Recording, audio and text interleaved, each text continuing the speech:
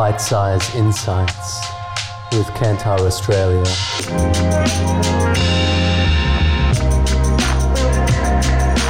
Hi there, welcome. This is Fritz with another episode of Kantar Australia Bite-Size Insights.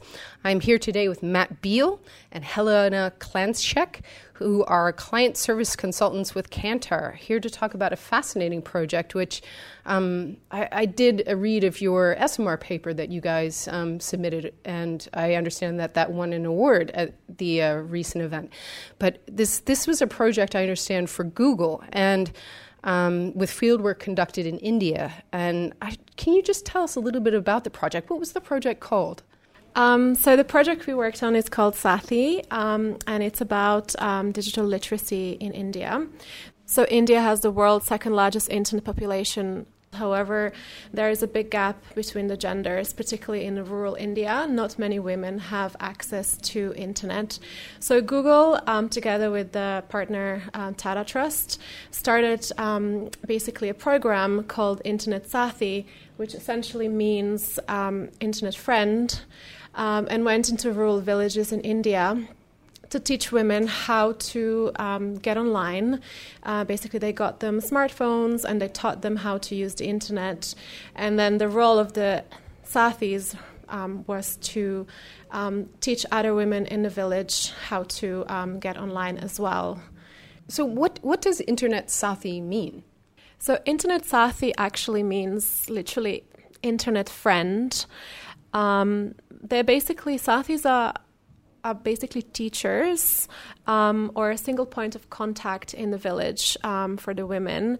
Through this program, the Sathis are given internet-connected phones, and they're taught how to use the internet through the smartphones. And then once they get to know how to use them, they go out in the villages to other women and basically teach them the same thing, so pass their knowledge on. That's fascinating. And, you know, I understand what your research was to measure the impact of this program. Can you tell us a little bit how you guys measured that? It was a pretty challenging project, to be honest. When Google first came to us, we had workshops with the client. We flew her over to Sydney, and we sat in a room all day just talking about this questionnaire and saying, is this measuring impact? What is impact? For days on end. And the kind of method we came up with, we had as many people involved as we could from all around Kantar and different areas of the business. So we got Kantar Public involved to help us create a behavioural change framework so we could measure the impact on different levels, from kind of more short-term behavioural aspects to kind of longer-term financial aspects for women within Sathi. So we had that kind of impact research challenge, and then we had the logistical challenge of actually going to India and doing this research, where we had to do obviously offline fieldwork. We had fieldwork partners going out with iPads.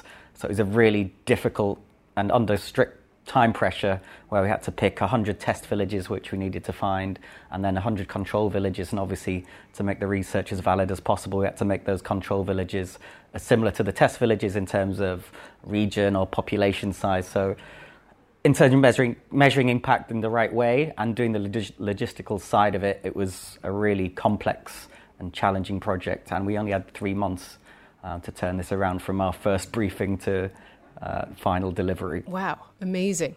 You know, it's not often you get to hear about a project like this, that not only are we doing amazing research at Kantar for it, but it sounds like it must have had an amazing impact. Can you tell us a little bit about the impacts it had, what you found in the research? So I think the main impact we found, the main stories we found, we actually kind of stumbled upon accidentally because of the logistical nature of it and the complexity of it, we decided that we had to travel to rural India to make sure the quant side of the research was actually working properly and interviews were doing their jobs, and it was all, so we could only go to a village on one day. We had to get that certain amount of interviews done in that one day. So we went to a couple of villages, and once we realised that the quant side of it was going pretty smoothly, that gave us the opportunity to go into these villages, take a look around, take some photos, talk to the Sathis and the trainees of this program. And that's where our real impact came through, I think, because we'd never been to these places before. We kind of had our own viewpoints.